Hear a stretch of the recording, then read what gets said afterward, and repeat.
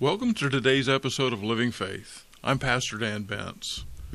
It was on May 24th, 1965, that a 13.5-foot boat slipped quietly and unnoticed out of the marina at Falmouth, Massachusetts. No one knew that it would become the smallest craft ever to make the voyage across the Atlantic Ocean to England.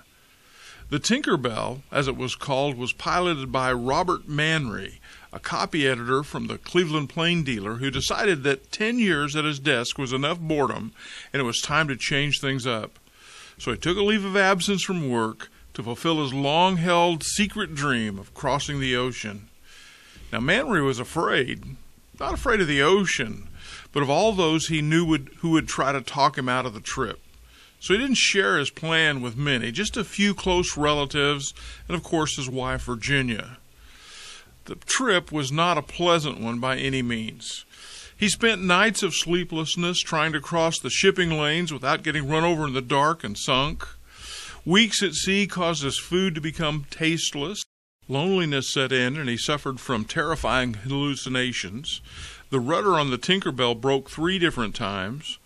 Twice, stormy ocean waves swept him overboard, and if it had not been for a rope that he tied around his waist, he would have never been able to pull himself back on board. But finally, after 78 days alone at sea, he sailed into the harbor at Cornwall, England. During those long, lonely nights, he wondered what it would be like when he finally arrived. He expected simply to check into a hotel, get a long-anticipated hot shower, eat dinner alone, and then fall into some peaceful sleep. He decided on the morning after his arrival he would see if perhaps maybe the Associated Press would be interested in his story. Well, things didn't work out quite like he planned. Word of his approach had spread far and wide, and to his amazement there were over 300 vessels with horns blasting, waiting to escort Tinker Bell into port. There were an estimated 40,000 people lining the dock, standing and cheering him as he came to shore. Robert Manry, the copy editor turned dreamer, became an overnight hero. His story became a worldwide sensation, and his newfound celebrity was nearly overwhelming. And yet, whenever Robert was asked to speak of his journey, one thing became very clear. He would have never been able to do it without the support and the encouragement of the one he called an even greater hero, his wife, Virginia. She had supported his dream when others would have discouraged it. She was there for him in the highs and in the lows of preparation. Do you ever think much about the encouragers in your life? You know, I have been immensely blessed by some great people in my life who have, probably more so than they even realize, been encouraging and supportive of me. And they have no idea what that's meant.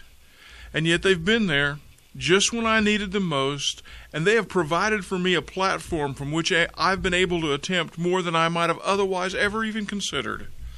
And at the top of my list of encouragers is my wife, who's been a constant source of encouragement and inspiration for me through the years. You see, it was years ago when I was just an 18-year-old boy fresh out of high school that we married. I'd like to say that we were both unusually mature for our age and well-suited for married life, but I'm not sure that was the case. But we persevered through good times and not so good times, and now decades have passed and our family has grown to include children and grandchildren. Now, my wife and I continue to share a deep love for each other, and yet the years have taught us both that a strong marriage requires so much more. It takes 3. We two and the Lord. His dependable presence, His wise counsel and guidance have been a constant as we grew together. We've learned that while our love for each other and for the Lord provide a sure foundation, we have to give each other more. We've learned to be the champion of each other's dreams, and that's encouraged us to dream big dreams, always with the knowledge that we won't be attempting them alone.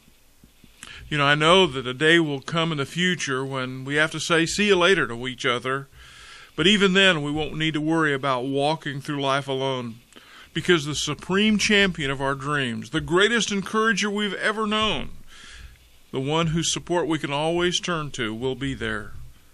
Thank you, Jesus, for giving us the confidence to dream. God bless you. Have a great day. Living Faith is a ministry of Northside Baptist Church in Dixon, Illinois. For more information, go to northsidedixon.com or check out our mobile church app.